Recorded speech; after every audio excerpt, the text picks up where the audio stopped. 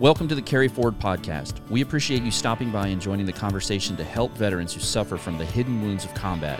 Our mission is to help them find purpose, motivation, and direction after military service. We decided enough is enough. It's time to get real and stop sugarcoating things.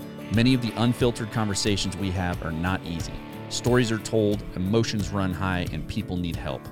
Mental health is not something to be taken lightly. The Carry Forward team are not qualified to give any professional medical or mental health advice. We are here to lend a listening ear and share our past and present experiences. If you or someone you know needs help, please stop everything you're doing and get them the care they need.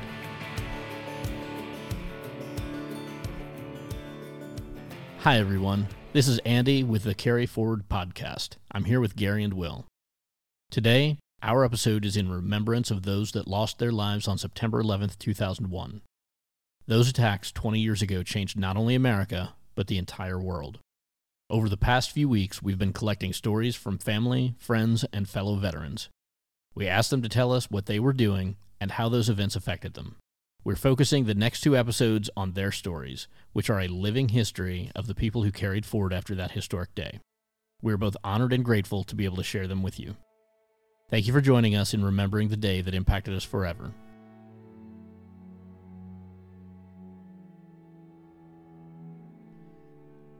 Tuesday, September 11th, 2001, began as a sunny day in New York City. A welcome change from the previous night's storms, as Hurricane Erin continued to push further out to sea. New Yorkers were beginning their day like any other Tuesday. Then, at 8:46 a.m., American Airlines Flight 11 crashed into One World Trade Center, the North Tower. Fear and confusion spread through the city while first responders suited up and headed to the crash site. Broadcasters interrupted radio and television shows nationwide. Then, after the horrifying crash, the unthinkable happened. United Airlines Flight 175 crashed into 2 World Trade Center, the South Tower. The realization that we were under attack swept across the nation. But it wasn't over. The attackers were not finished.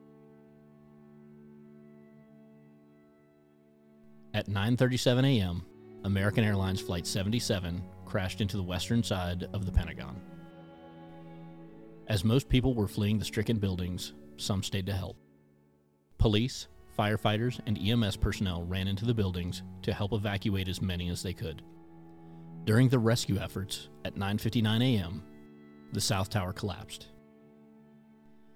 Minutes later, at 10:03 a.m., United Airlines Flight 93 crashed into a field in Shanksville, Pennsylvania, as passengers and crew fought the hijackers and attempted to regain control of the plane.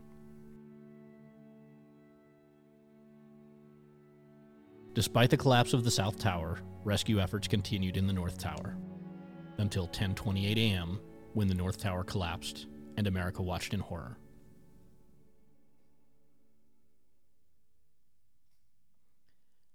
As we reflect on these events, I'd like Will to lead in with his personal memories.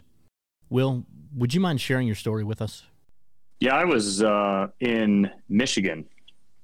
I was in Alpena, Michigan at the Alpena Combat Readiness Training Center, which is an Air National Guard base that hosts units from all over the country. And it's a gigantic training facility, essentially, to include different airframes. So we were there on a training mission for our fighters. So they were doing their normal train-ups, spin-ups, flying around all day, causing all kinds of noise in the community. I was posted out as a close boundary sentry on the aircraft parking ramp, doing aircraft and flight line security. I just got relieved off of there to go get breakfast at the chow hall.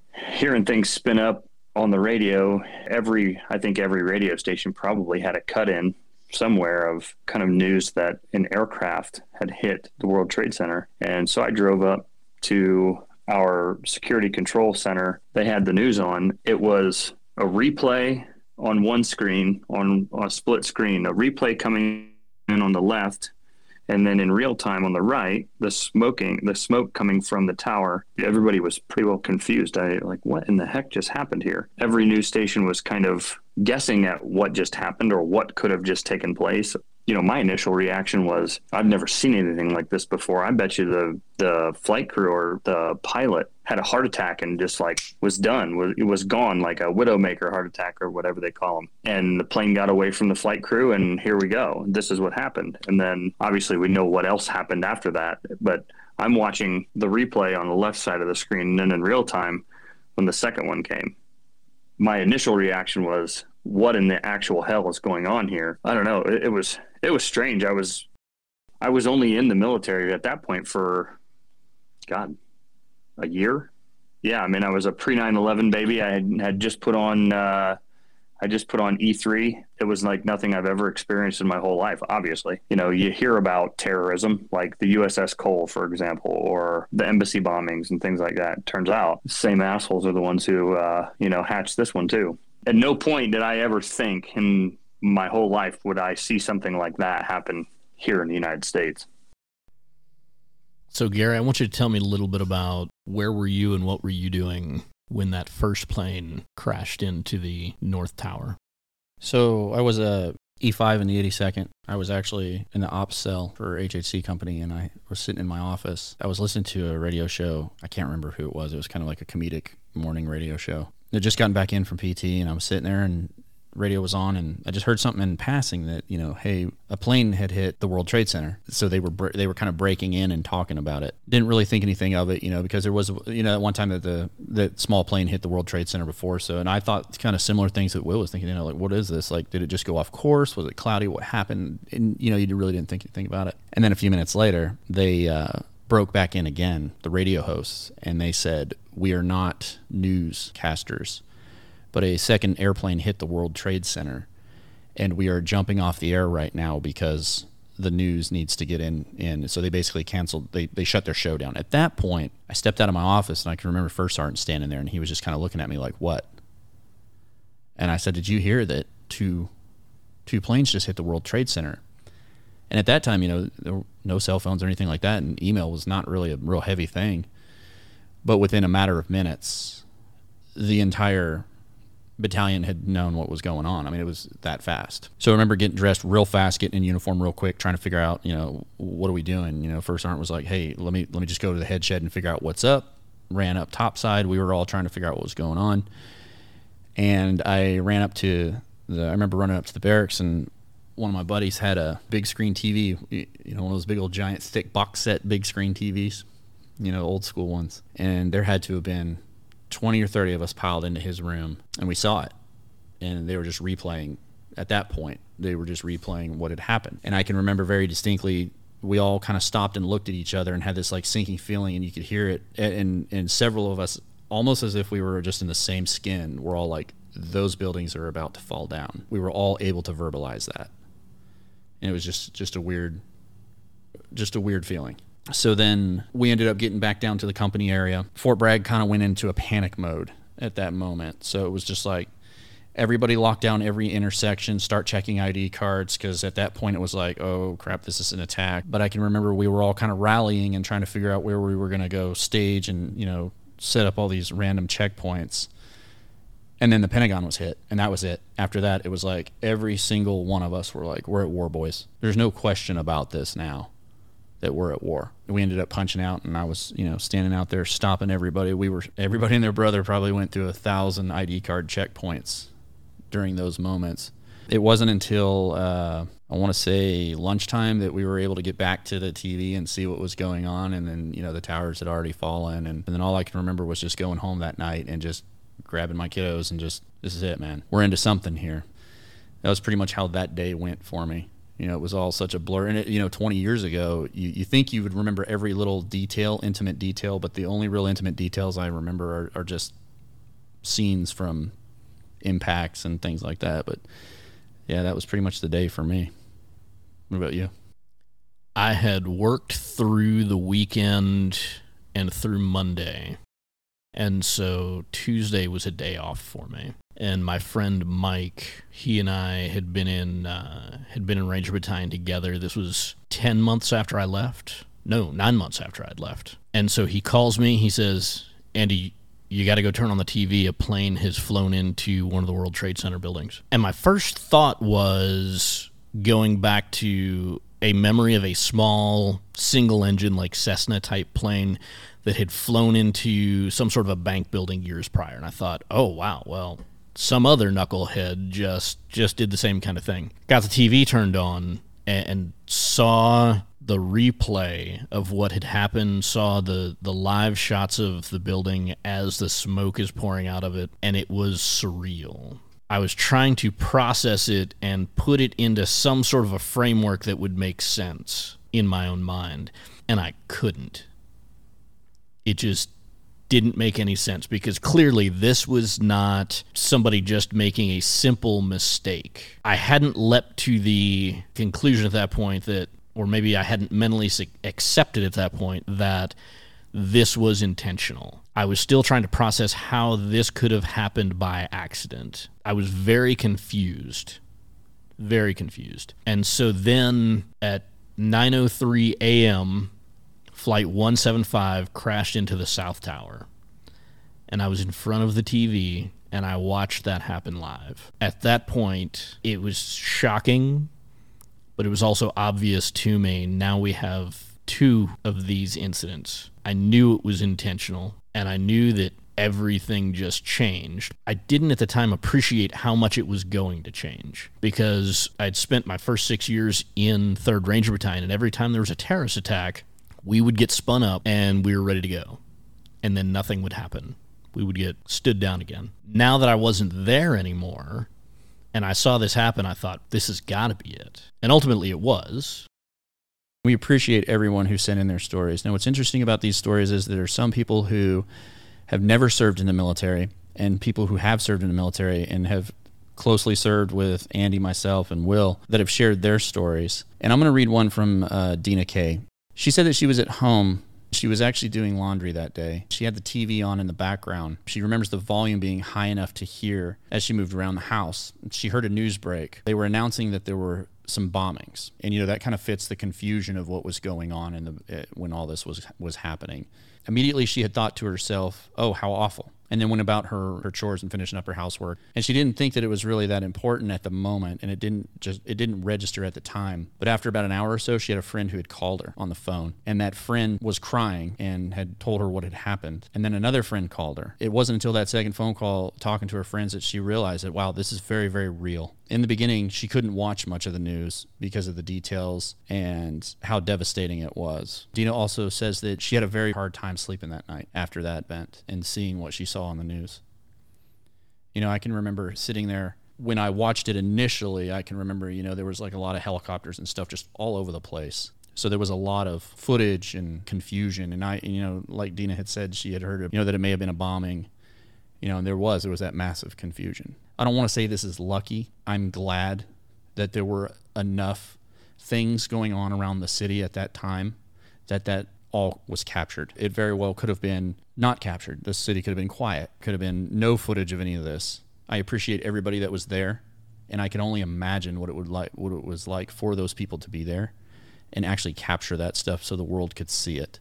That's interesting to me too, Gary, as you say that, because in today's day and age, folks are quick to, no matter what's going on, grab their cell phone first and not render aid or not help somebody out or not intervene. It's hard to believe that people even had the thought to record anything they were seeing at that point in time, because cell phones were pretty stinking new back then. Mm-hmm. So I think I'm just guessing that most of the footage that you're seeing was like people who were already recording something anyway with, their old school point and shoot handheld camcorders, because I don't know if cell phones had good enough anything at that point in time other than to take a still photograph, a still grainy photograph at that point in time. It's amazing to me how everything has kind of shifted now to where the news people who may be recording a spot for, a CBS or an NBC, man on the street interview or something like that, were able to catch those things. Mm-hmm. And now makes you wonder, what if that were to happen today, what would people do? Would it be 50,000 cell phone videos from every single angle all the way around that thing? Just as an aside to what we were talking about, it's amazing that we even seen any footage of it 20 years ago. Right. Given that we didn't have the things that we have now to capture that. So You're talking about the cell phones being very limited at the time. I wasn't even able to call and talk to my family or anything at that time. And then, like Dina was saying, she was getting phone calls probably on a landline. And that's just how people communicated. It was calling people, hey, this is what's going on, because nobody was able to snap a photo, send a photo, or snap a video and send a video. So you're right. So the communication was all word of mouth. And then among that word of mouth, there was a lot of confusion and whatnot. So the only source of trusted information was the news outlets. And I can remember seeing 10 or 15 helicopters in the air. All news sources were trying to swarm the area and get as much information out as humanly possible. I want to jump in here real quick with a story from Jake. Background on this is that I've known Jake for quite a while. My first team, he was there when I got there.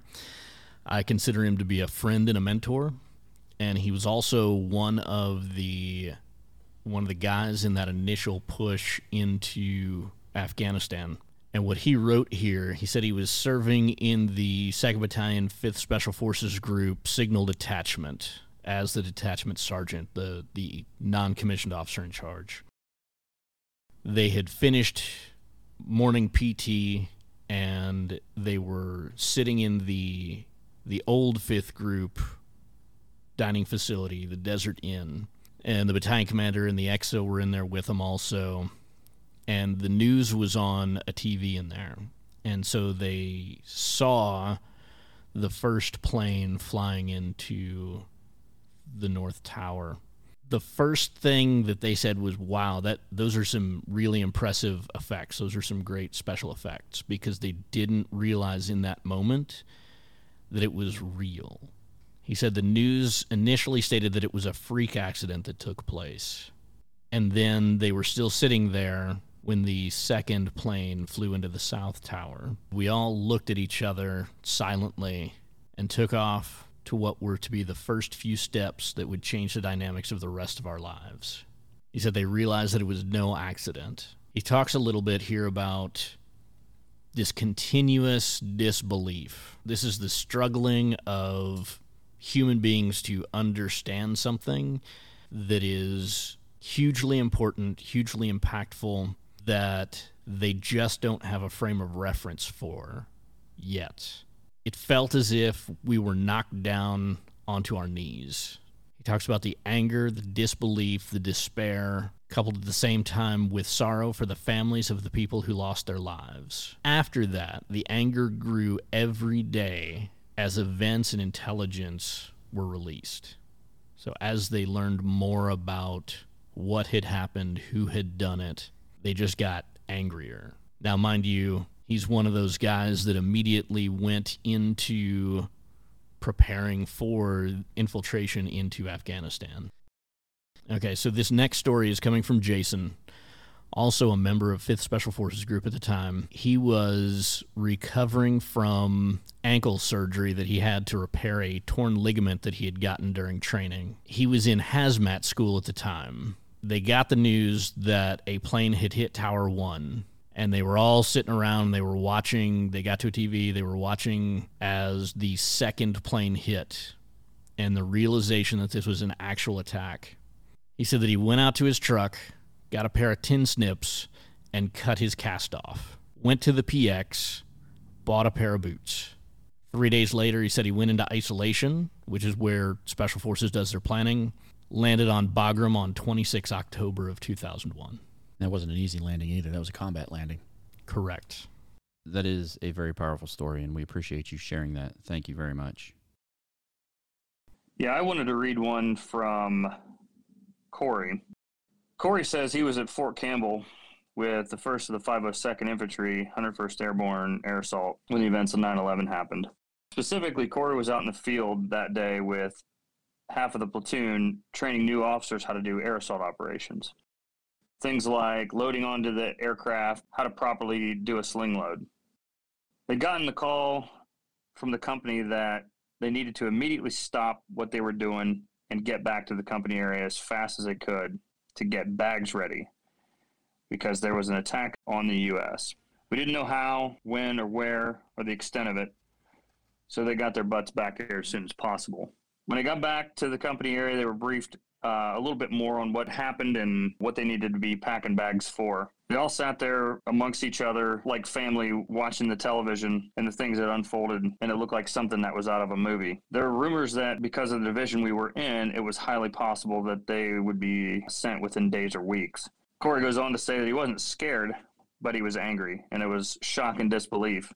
Greatest country in the world just got hit in the way it did. He remembers wanting so badly to get into the fight and do damage to the people who did this.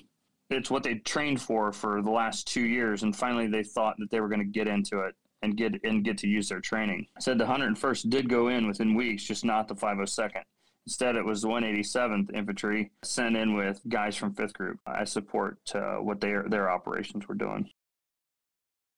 There's a theme amongst all of these people that have sent in some of their initial reactions to questions that we had posed to them, which was a lot of shock and disbelief that rapidly turns to anger, emotion, and then wanting to jock up and go get some.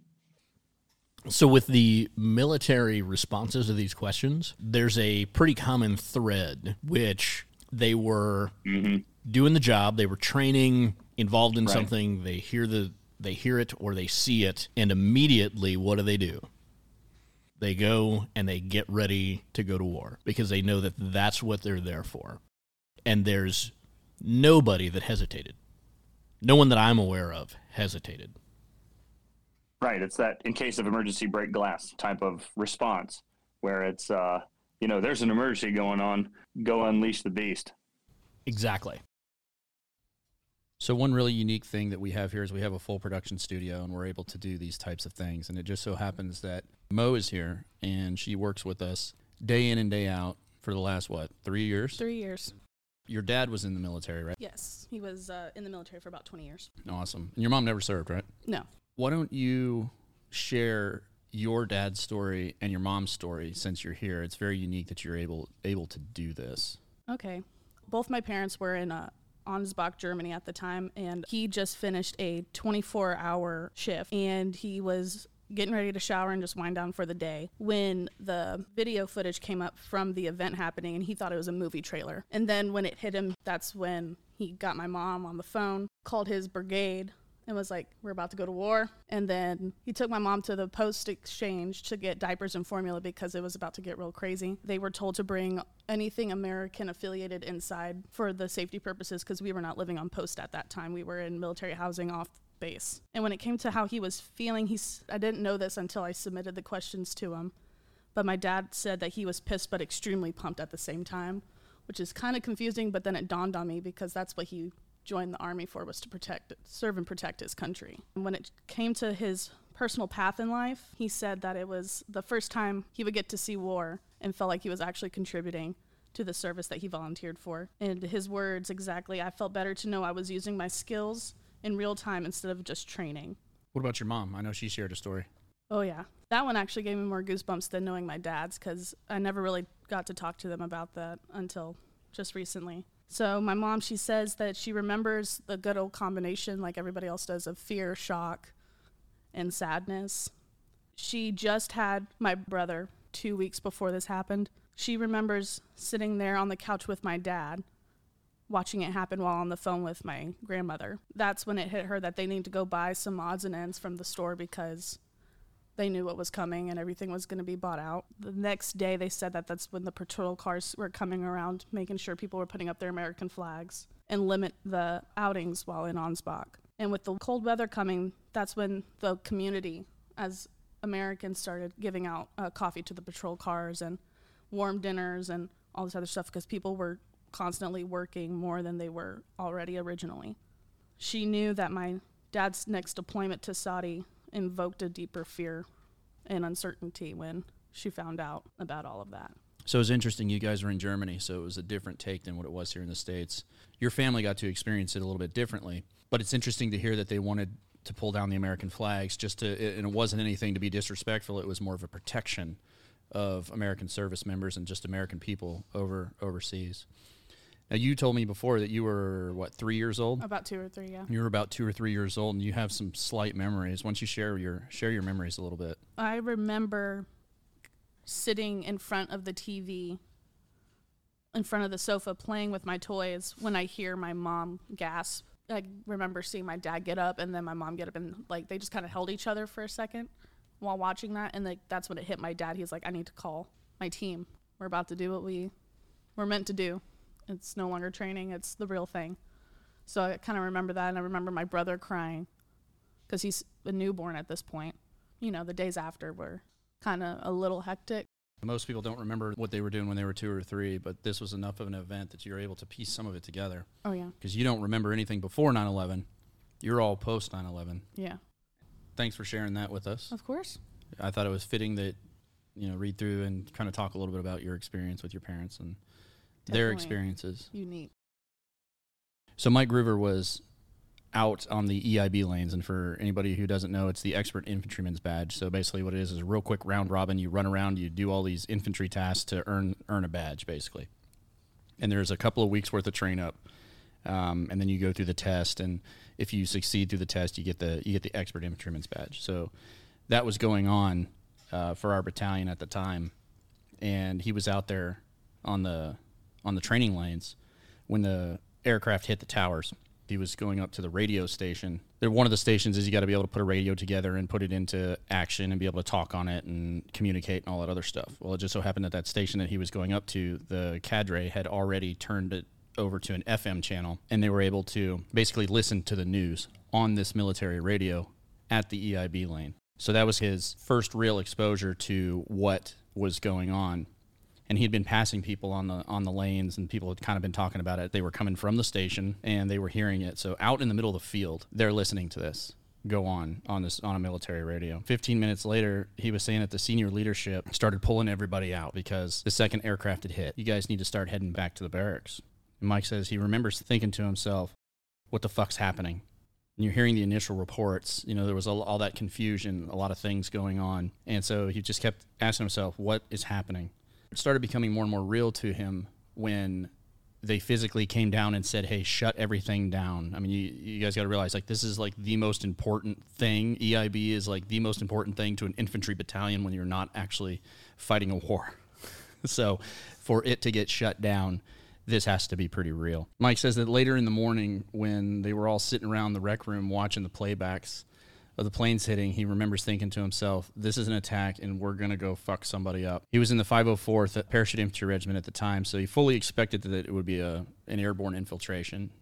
We had trained for it, and he was thinking to himself that this is going to be like World War II. We're going to end up jumping in somewhere. He said that, leading up to that, it was a waiting game. So they ended up staying at home station for a little while, continuing to guard the post, and he started getting into the mindset of, hey, we need to really start getting into this fight. And of course, everybody was getting anxious about it. And eventually, over time, they did get into the fight. Since we had Mo step in and talk about her perspective and how she saw things with her family, watching her parents as they were experiencing this, it makes me think of my own family and some of the stories that I've gotten from them pertaining to this. Jen told me that she was in her second year of optometry school in her ocular disease class. Her professor had the big white screen up in front, and she had just sat down and watched the second plane come across the sky and hit the second tower. Her professor said, in light of what's happening, diabetes doesn't seem so important, and dismissed everyone. She spent the rest of the entire day on the phone crying and watching the news with her best friend. She says, I felt a complex array of emotions, confusion, lack of understanding, fear for my closest family and military friends, and what that meant for them. And ultimately, finally, such a sense of patriotism and pride as the country united and came together as one for a short time. As I read through that and I have listened to the other stories, there are a couple trends that some are obvious, some are, I guess, expected. Some of them kind of surprised me a little bit. So the things that I've seen as a common thread, I kind of expect, that I am familiar with, is everyone talking about the emotional side of it and being confused. confusion is almost universal in these stories. The part that has kind of surprised me a little bit, because I had never thought about this is not part of what went through my mind, were the people that said that they thought that it was special effects for a movie. We've heard that a few times throughout these stories. I just find that part to be really, really kind of interesting. And that goes back to people trying to process what they're seeing and put it into a box of understanding. And typically when you see something that is that disastrous, it is in the context of a movie, because we don't really see these things in real life on a regular basis. To be able to process it, it has to go into the realm of fiction. So the next one that I want to talk about here is my brother. At the time, Herb was traveling around doing his IT thing and spent a lot of time flying. And I found out after the fact that he was actually in the Atlanta airport waiting to get on an airplane when the news came on. And he was traveling with another guy that he had worked with. They watched the news of the impact. They saw the second impact, and he said they shut off all of the televisions throughout the entire airport. People were just really, some were in a state of shock and some were in a state of panic. He and his traveling partner looked at each other and they were like, we need to get a rental car. So as they were rushing to get towards where the rental cars are, his friend, this is back before cell phones were super common like they are now, but he had a cell phone. He called, he booked a rental car for them, and it was the last rental car at the airport. And Herb told me that he had to drive all the way from Atlanta to home, several hours. And he said this guy who had just had the presence of mind to make that call and get it done and be productive in that moment during the drive, he just kind of shut down completely and couldn't participate in that at all. And so then Herb ended up driving the entire way back. I'm not surprised by that reaction. There were a lot of people that, because this was such a huge, overwhelming event, that they were struggling to get through to make sense of it and continue on with their lives and continue to participate in daily life. It's powerful to hear the stories coming from our family members, knowing what we did for a living and then hearing their take on it. It's always, I think it's more difficult sometimes to hear their stories than it is to hear our own stories, because we knew what we were going to get ourselves into. We knew what we were doing. We knew where we were going, but they didn't. Yeah, I wanted to share a story from Jimmy Adams, a guy that's real good friends with Tom, and I know him, hell of a good guy. Jimmy says he was flying on a C-17 on his way from Hereford Air Force Base on his way to Tuzla, Bosnia. He was assigned to JSOC at the time and was prepping to head over on a training exercise, which was actually a cover for one of the Ranger regiments to conduct a mission. It says radio talk comes over the bird, and in true fashion, the telephone game started, and the message was altered, or it seemed as if the message was altered on its way across to the bird, because by the time he heard it, the message said something happened in New York, maybe a plane crash into a building. Must have seemed a little bit far-fetched. So upon landing, one of the KBR guys who was working on the airfield stopped Jimmy and asked if he knew what was going on, and he didn't, and the guy replied, go find a TV now. A bunch of the guys from the airplane found an MWR room with some TVs and immediately started seeing, the images of the towers being hit. And Jimmy says that because of being in and out of skiffs and at JSOC and seeing the FBI Most Wanted posters, he just had this sinking feeling. And of course, the embassy bombings in Africa, Jimmy just had a sinking feeling that this was Osama bin Laden. Said he noticed a kid on guard outside of the building, and he had an initial thought that, okay, I know what's going on. Everybody needs to know what's going on. And it happened to be pouring down rain outside. So he went outside to to the young private that was on guard duty and told him, get inside there and get dry and go see what's happening on the news. And the kid was reluctant to abandon his post. And Jimmy said, damn it, I outrank you. Give me your Gore-Tex jacket and get in there. So after 4 days of being on the ground there due to flight delays because of bad weather, they finally got off and headed back home. His initial feelings of shock and awe and upset fall in line with everything we've been talking about today. And he also said he just left 2nd Ranger Battalion, and they were about to go get some, and he wasn't there anymore. So selfishly, it upset him in that regard. 9/11 changed his life. Planned on doing 6 years and then getting out of the Army, and at that point, couldn't re-enlist fast enough. At that point in time in his career, he was at 5th Group. He had just recently dropped his package to go try out for Special Mission Unit. The second that happened, he mentally shredded his packet for that because he knew that SF and ultimately 5th Group was going to be the place that was going to make the difference on this new battlefield. So that's a little bit from our friend Jimmy. He served right there and with you guys, at 5th Groups. Hell of a good human being and hell of an American. So I completely understand his perspective on having something that massive happen shortly after leaving a Ranger Battalion. Because like I said, I was about 9 months out of 375. I was about 2 months post-surgery after some orthopedic surgery and would have been absolutely useless at that point anyways. I also found out that one of the guys from my squad, rather entertaining young fellow, had broken his leg, if I remember correctly. And he was in a cast when all this happened. And this is yet another one of those guys that went in there and cut off his own cast and was like, I'm going, Sergeant.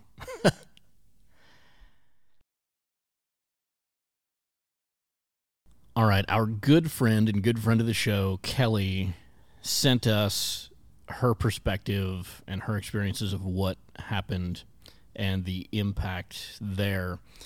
And the first thing she leads in with was, I was a brand spanking new Army wife. So this is the perspective of a woman that is not used to this life, and the biggest event of our lifetimes is about to happen.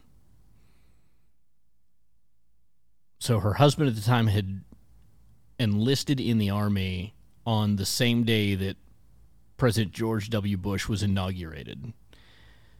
He had enlisted as an 11 Bravo, so for those of you that don't know the military occupational specialties, that's an infantryman. Those are the guys that are on the ground that handle the bulk of the fighting. And they were down at Fort Benning. He was awaiting a cycle into Ranger School in early September. And then early Tuesday morning, September 11th, 2001, she said she woke up early for a doctor's appointment. She said, I do not like hearing just talking on the radio. So she was driving to her appointment. She was continuously changing the channels, trying to find music. When she finally stopped channel surfing long enough to hear what was going on, she heard that the first plane had hit the North Tower. She writes, I was in disbelief, but I truly thought that it was an accident. I got to the doctor's office. We were all quiet, staring at the TV. And moments later, on live television, we watched another plane flying low. I turned to the guy next to me as the plane passed the Empire State Building. I said, OMG, this isn't an accident. And the second tower was hit. She says that she raced home and waited by the phone in hopes to hear from her husband, and she was glued to the television the entire time. She called her mom, who was a supervisor for the parish school system, and her mom had told her that they had to lock down all the schools. The phone rang a little bit later, and her husband had called, and he said that everyone that was waiting on that next class were all being sent to Fort Campbell, Kentucky. She said, I told him he needed to turn on a TV, that the world was falling apart, and we were not going anywhere. I hung up on him multiple times. The fourth time he called, he said, we have to be at Fort Campbell by midnight tomorrow night. They received orders for Fort Campbell, Kentucky on 11 September 2001, arrived 12 September 2001. The entire drive from Fort Benning to Fort Campbell was silent.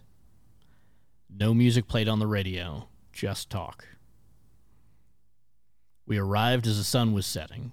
Multiple Humvees with .50 caliber machine guns, and soldiers posted along the entire fence line. The lines to get on the post were an 8-hour wait. There was concertina wire everywhere, in front of every building, and around everything. And she says, as a brand new Army wife, I was terrified. I can only imagine being a brand new spouse and that happening. You don't know anything about the military at that point. You don't know what you kind of have an idea of what you're going to get yourself into, but nothing makes it more apparent than those attacks.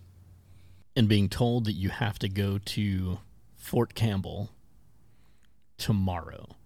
You have to report in tomorrow. So for the listeners that don't have a background in the military, you get orders months in advance. You have to clear the post. There's a lot of processing that goes in, moving of household goods, all of that stuff. Usually you know about a year out. From notification to actual reporting in, yes. I'd like to share a story here from Phil Cook, who's a good friend of ours, and he's been doing a lot of good things. Real big into the ruck marching and ruck marching for charity after his service, and he's dealt with a lot in his military career, and we really appreciate everything that Phil's doing. He shares with us that he was finishing up AIT at Aberdeen Proving Grounds.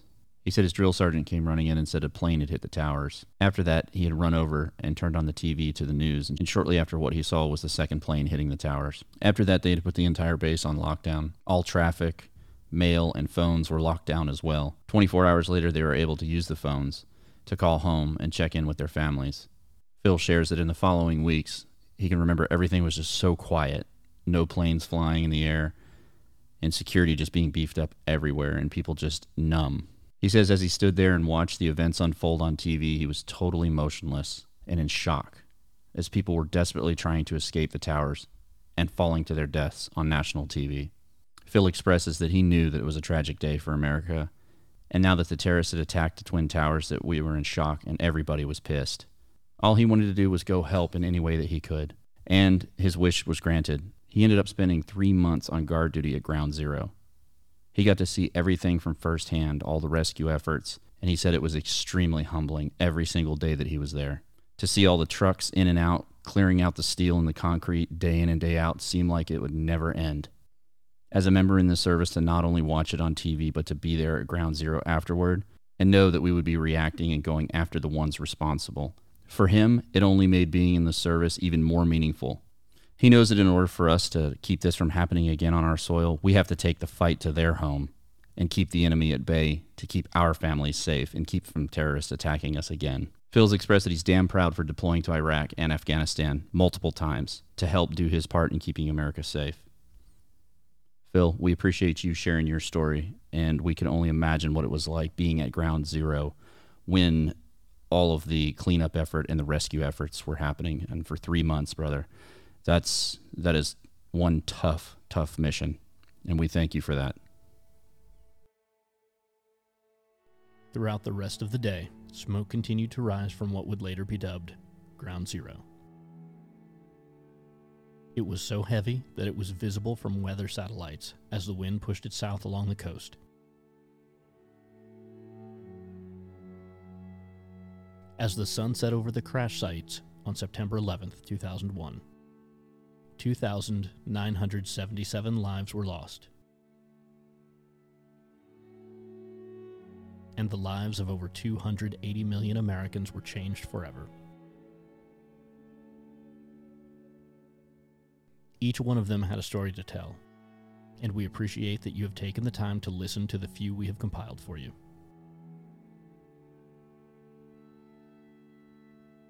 We will never forget.